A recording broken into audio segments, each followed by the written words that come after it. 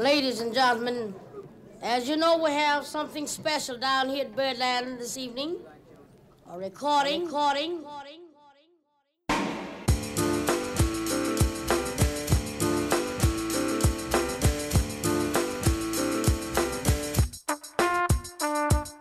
I was raised Italian Catholic. I was Italian first and a Catholic second.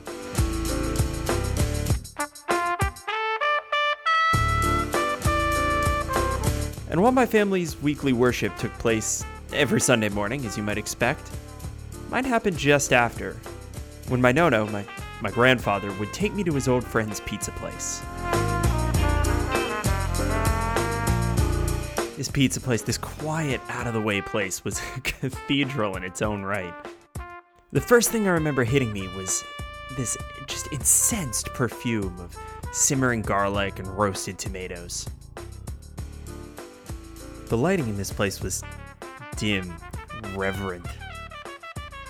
And as my eyes adjusted to what little crept through the colored glass lampshades, I'd trace around and lock eyes with our family table and make a beeline for those red vinyl pews.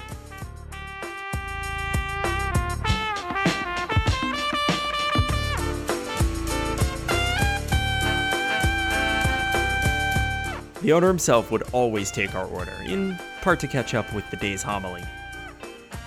They'd slip in and out of Italian as they traded philosophies of scripture, and I would wait, hands folded, for my daily bread, so to speak.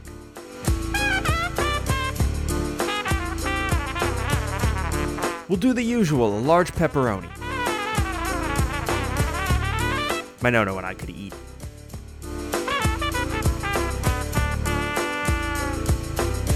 The owner would nod, step behind the register into the tabernacle of a wood fire oven, and he would gracefully pluck a golden brown disc, shimmering from fat, steam rising from the surface, and walk it over to our table.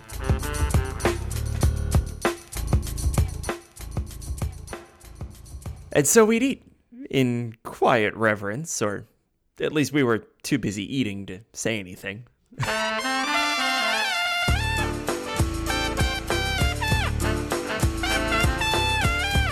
And eating this pizza took full concentration. The chewy risen crust melded with the long strings of mozzarella to so thoroughly engage your jaw that we couldn't have spoken a word if we wanted.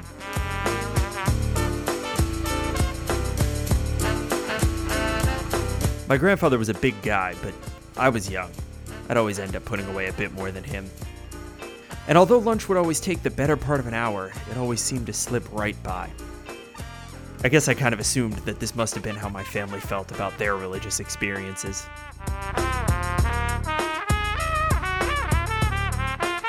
Ordinarily, lunch would be followed by dessert, usually some sort of baked good and espresso, while my nono sat with the owner and reminisced about their mutual heritage. And as this particular lunch drew to a close, I caught a glimpse of a cook slicing thick wedges of tiramisu,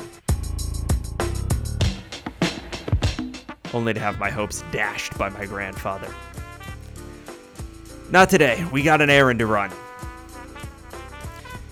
See, I was raised Catholic second, and since there were no Italian schools in my hometown, I attended Catholic school throughout elementary. Tomorrow was the first day of class, and I still needed my uniforms. So we packed up, jumped into his car, and took off for the mall.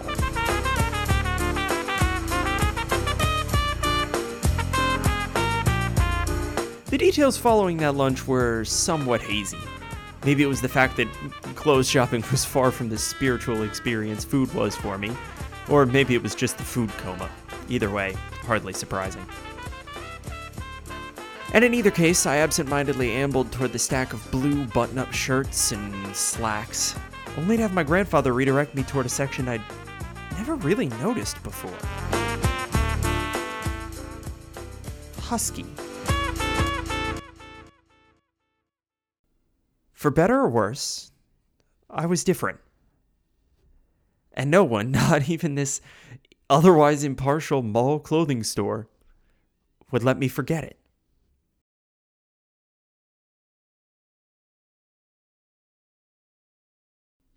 Virgie Tovar is a writer, researcher, and activist in the often misunderstood field of fat studies. Now, fat studies is a sociological field which studies how culture affects and is affected by diet, obesity, mental health, and gender norms. In Western cultures, this work often wrestles with how our strong predilection for thinness negatively impacts our individuality, our health, and our gender expression. Interestingly, in non-Western cultures, the needle is often flipped, and a preference for fat can lead to highly similar damages. But Virgie's path was far from purely academic. For nearly 20 years, she wrestled personally with being othered for her weight. And in that time, the way she approached her own weight has changed pretty drastically. And those hard-won lessons are firmly planted in her activist worldview.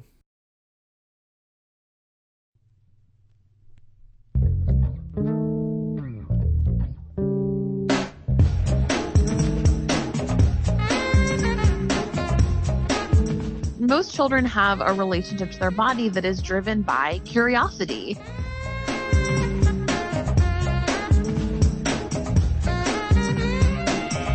Before I was 5, I had this intuitively positive relationship to my body, which, most children have.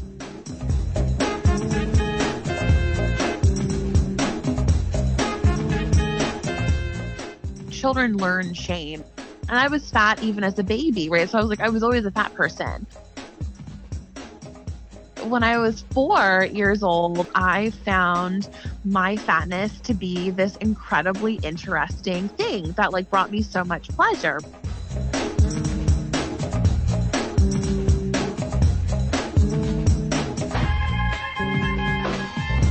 One of my favorite stories to tell is that, I used to love jiggling.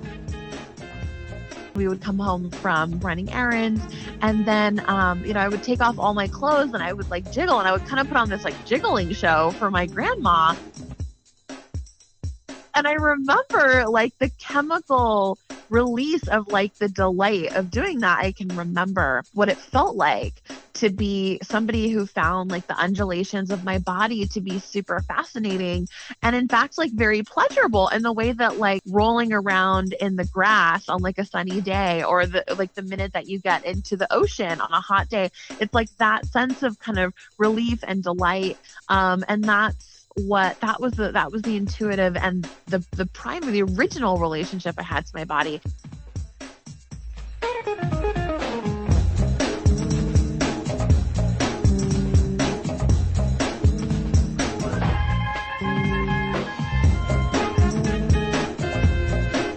And I think that's what made, fat phobia, learning fat phobia is painful across the board. But I think especially coming after such a beautiful relationship to my body, for it to kind of really be brutally taken from me is kind of how I really remember it happening,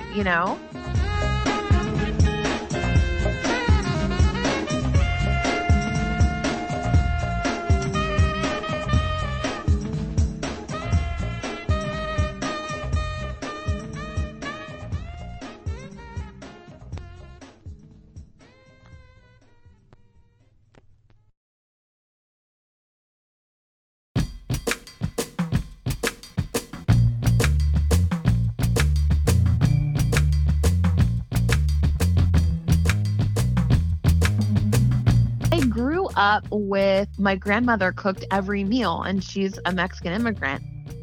Every meal there was tortillas, we always had beans. So I grew up eating my grandmother's really incredibly delicious food. And then as I got older and began to diet, it was that very food that I began to become very resentful of because it was so good.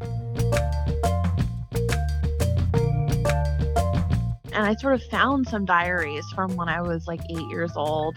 And in the diaries, I'm writing about how angry I am at my grandmother for tempting me with this food that she would make. something like really delicious, right? Tamales, right? Like, and there, she put like mole sauce on them, and it was like, how can you resist that?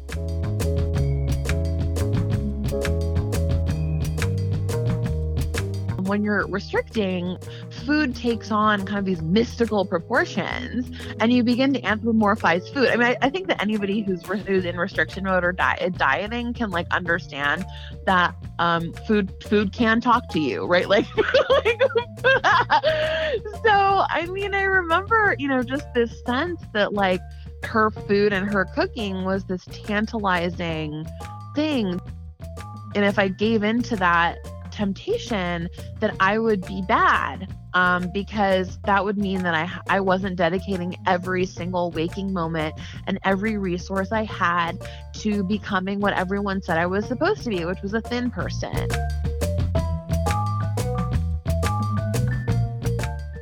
I really think about all the home-cooked meals that I grew up with that I think really nourished me and then became this symbol of my wrongdoing. And I think in that way, my grandmother's like specific lineage of like Mexican mothering became vilified as well.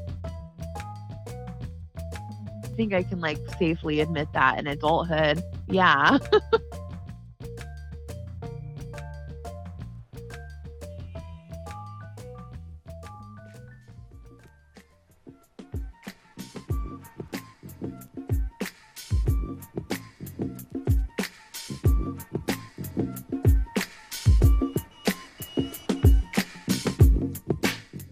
When I was restricting, when I was deep in like diet and starvation mode, the thing that I really wanted all the time was sweet.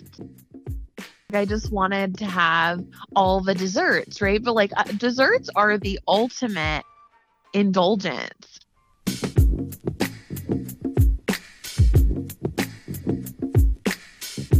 The first thing I think of is tiramisu, because it's like the marriage of like all these different perfect other desserts.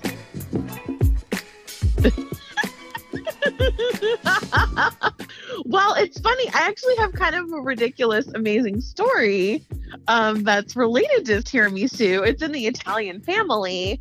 I didn't grow up with sweets, so I have this like curiosity. It kind of had that forbidden fruit feeling even before I was aware of like fat phobia and dieting.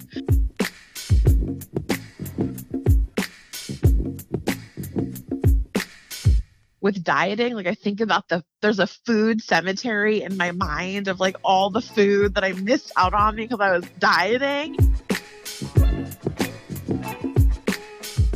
During like my restriction period, which went on for like almost 20 years, there was this one moment, one of those lows in the history of my food. The biggest headstone, like the mausoleum in my food cemetery, is dedicated to the following story that I'm about to tell you.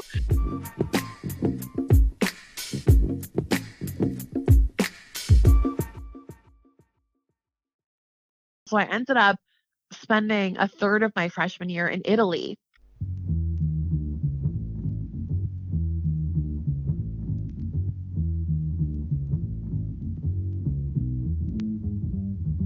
And at the time I was restricting. And so I had what many dieters have, what they would call a fantasy, what in reality is a completely unrealistic nightmare.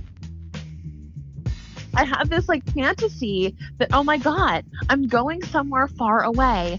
This is the opportunity to return transformed.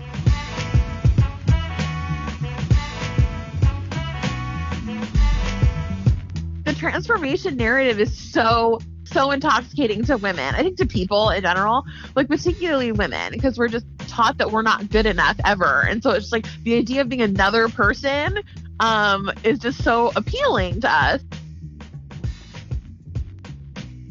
I was like, oh my God, I'm going to come back and I'm going to be thin.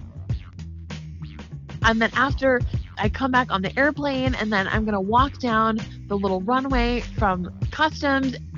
My family's going to be there, and I'm going to see them, and I'm going to be like a cosmopolitan Italian woman who like wears a scarf and these amazing like Gucci sunglasses.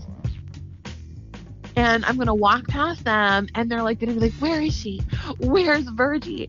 And I'm going to turn around and be like, it's me. I'm thin. You didn't recognize me because I'm not fat anymore. And it was like the whole narrative had played out in my head. It was like a 18-year-old woman.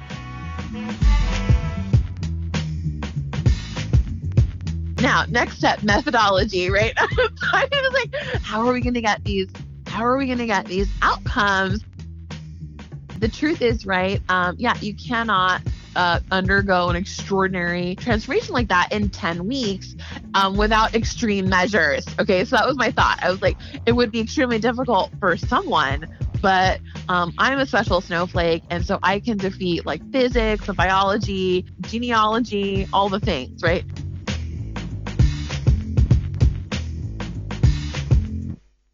I go to Italy and I like realize and I decide that the method that's going to actually make this fantasy, executable is that I have to eat nothing, right? Like I have to literally start. So for the second time in my life, after being 11 years old and starving myself for the first time for a short period for like 3 months, I go back into it as an 18-year-old. And, full on just refuse to eat anything except like a couple of spoonfuls of food a day.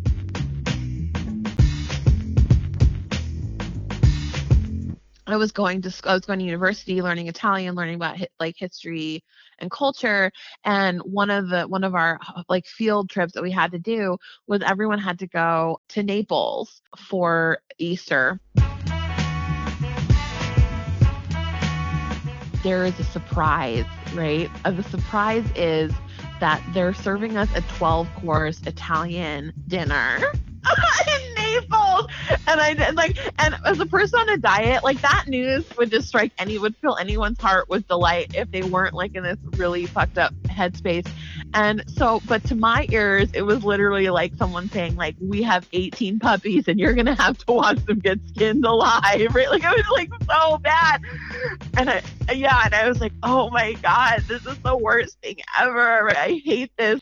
I mean, you can imagine like these incredible like homemade dishes that are like have heavy cream and you have homemade pasta and like fresh seafood, and it's like I don't know, it's like the worst. It's like thing after thing after delicious thing, and I'm just eating one spoonful of each dish, and then they have like 3 dessert courses, and I just like ran out the minute they started serving the dessert and like ran to bed and like hid under the blankets, right? Like I was just so horrified. That is like the mausoleum in the food cemetery. Like that 12-course like Neapolitan fucking feast that like I lost to diet culture, like will always be my biggest grudge. The end.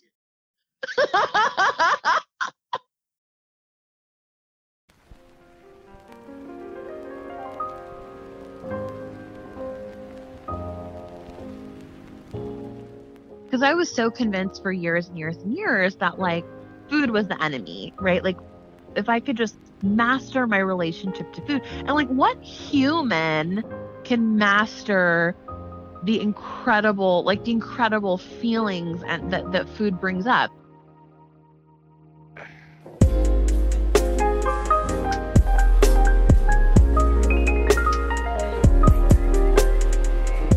Essentially, my relationship to food began to heal when I began to stop dieting and began to become fat positive.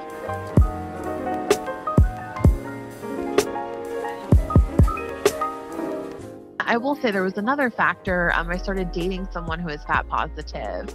We met in kind of this totally bizarre, really like uncanny way. I used to have a radio show, and he heard the show one time and then began like a wild search for who I was. This was before social media, right? Like, so very difficult to find somebody just from hearing them one time on a radio show.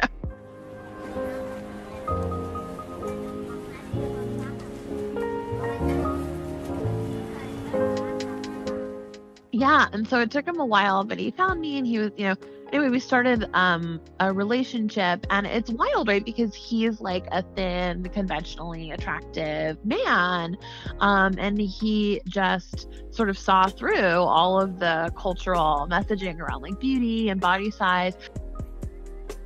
He began to sort of tell me that I was perfect and beautiful, and my body size was like something that was really special and an asset to who I was as a person. And that, I was allowed to eat whatever I wanted, and that like no man or no person should tell me what my body looks like. He would really create like this really safe space where I could explore the desires for particular quote unquote like naughty or sinful foods that I was very afraid of.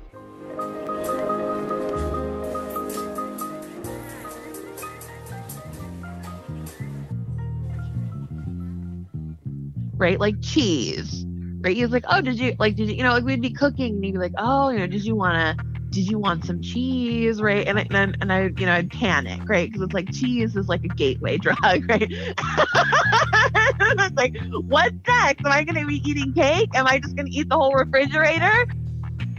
And he would kind of just like gently coax me into sort of putting some cheese and stuff, and then all of a sudden we'd be eating like mac and cheese that had 7 cheeses in it or whatever. And it was like this incredibly liberatory experience to be able to be with somebody who I was dating, and he was kind of encouraging me to really pursue my desire for these particular foods. And then in the midst of all, about halfway through that relationship, I start researching fat women.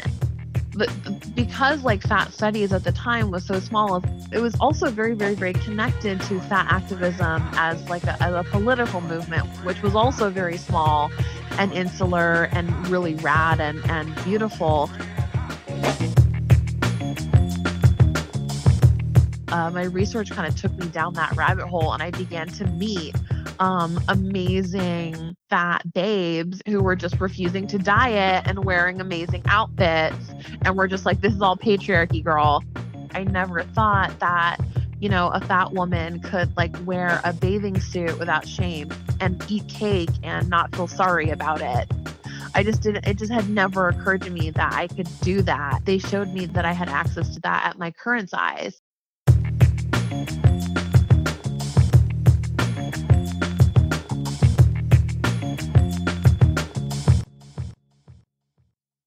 So check.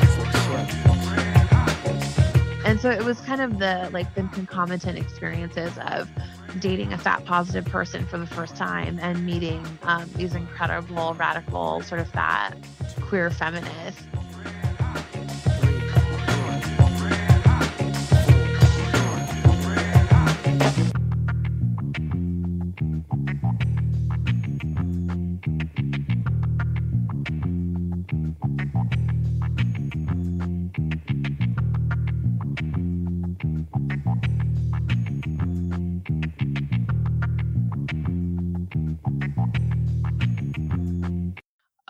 Like dieting is an incredibly powerful tool of sexism. Fat phobia and dieting map onto sexism really precisely, really perfectly, because women are taught in our culture that we, like, not only are we second-class citizens, but that we have to barter our body to get things like love, respect, and the things that matter to us, versus the idea that every single human is valuable and wonderful and perfect, and every single person has something to offer the planet. Women are taught that if we can create a body that is evident as socially controlled, then we can be not threatening enough to get the stuff that we want, which is complete horseshit.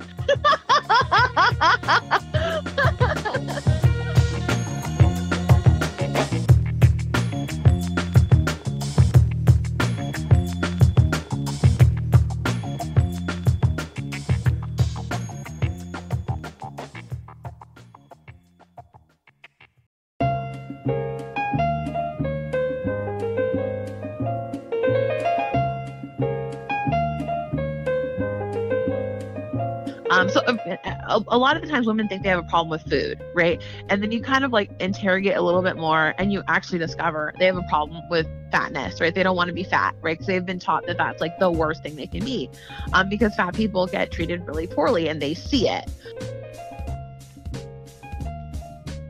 And then we get a little bit deeper and I'm like, well, what do you like, what's beyond fat phobia, right? Like, let's pull the veil past that, right? And like, what else is going on? And what you really get into is like the separating underbelly of racism, sexism, and classism.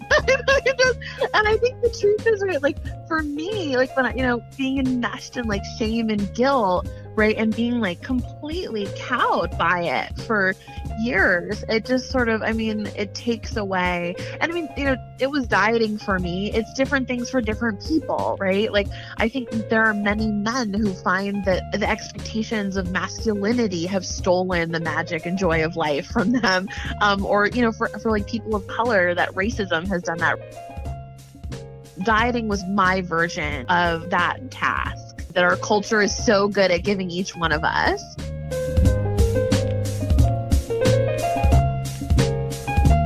And I think to kind of break that down and make it a little more specific to the work that I do, I began to learn more and more that every single woman I talked to who was a slave to dieting, that when she said, I want to be thin, she meant I want to be loved, I want to be seen, I want to be successful, and I want to be free.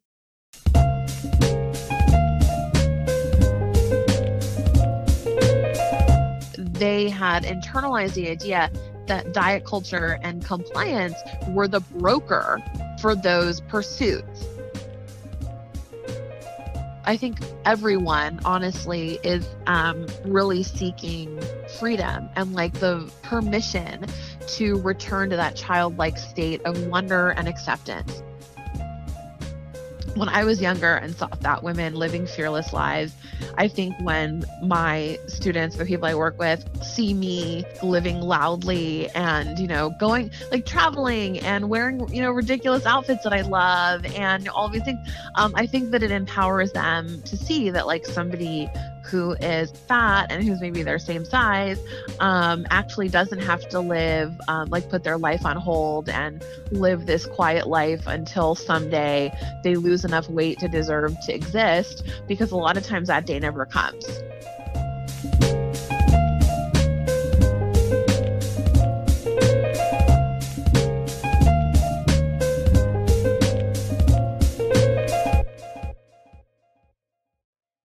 I went in thinking that I was going to learn about food and about gender, and I ended up learning something about life and about humans.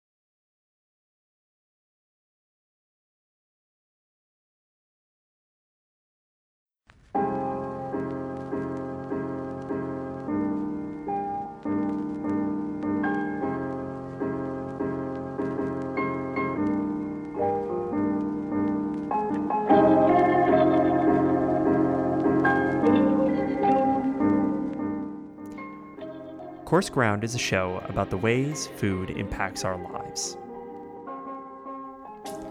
This episode's guest was Virgie Tovar, whose work, and especially her new book, You Have the Right to Remain Fat, can be found at virgietovar.com. VIRGIETOVAR.com. If you don't want to miss the next episode, subscribe to the podcast using the app of your choice. If you don't want to miss anything, be sure to follow us at Coarse Ground Pod on Twitter.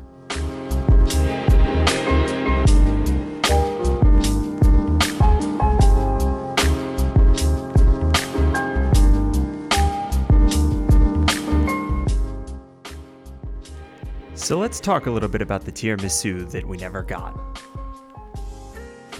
Tiramisu is indeed the marriage of all of these perfect other desserts. And it can really be broken down into 3 parts. There's a thick, sweet custard, a light, fluffy meringue, and espresso-soaked ladyfinger cookies.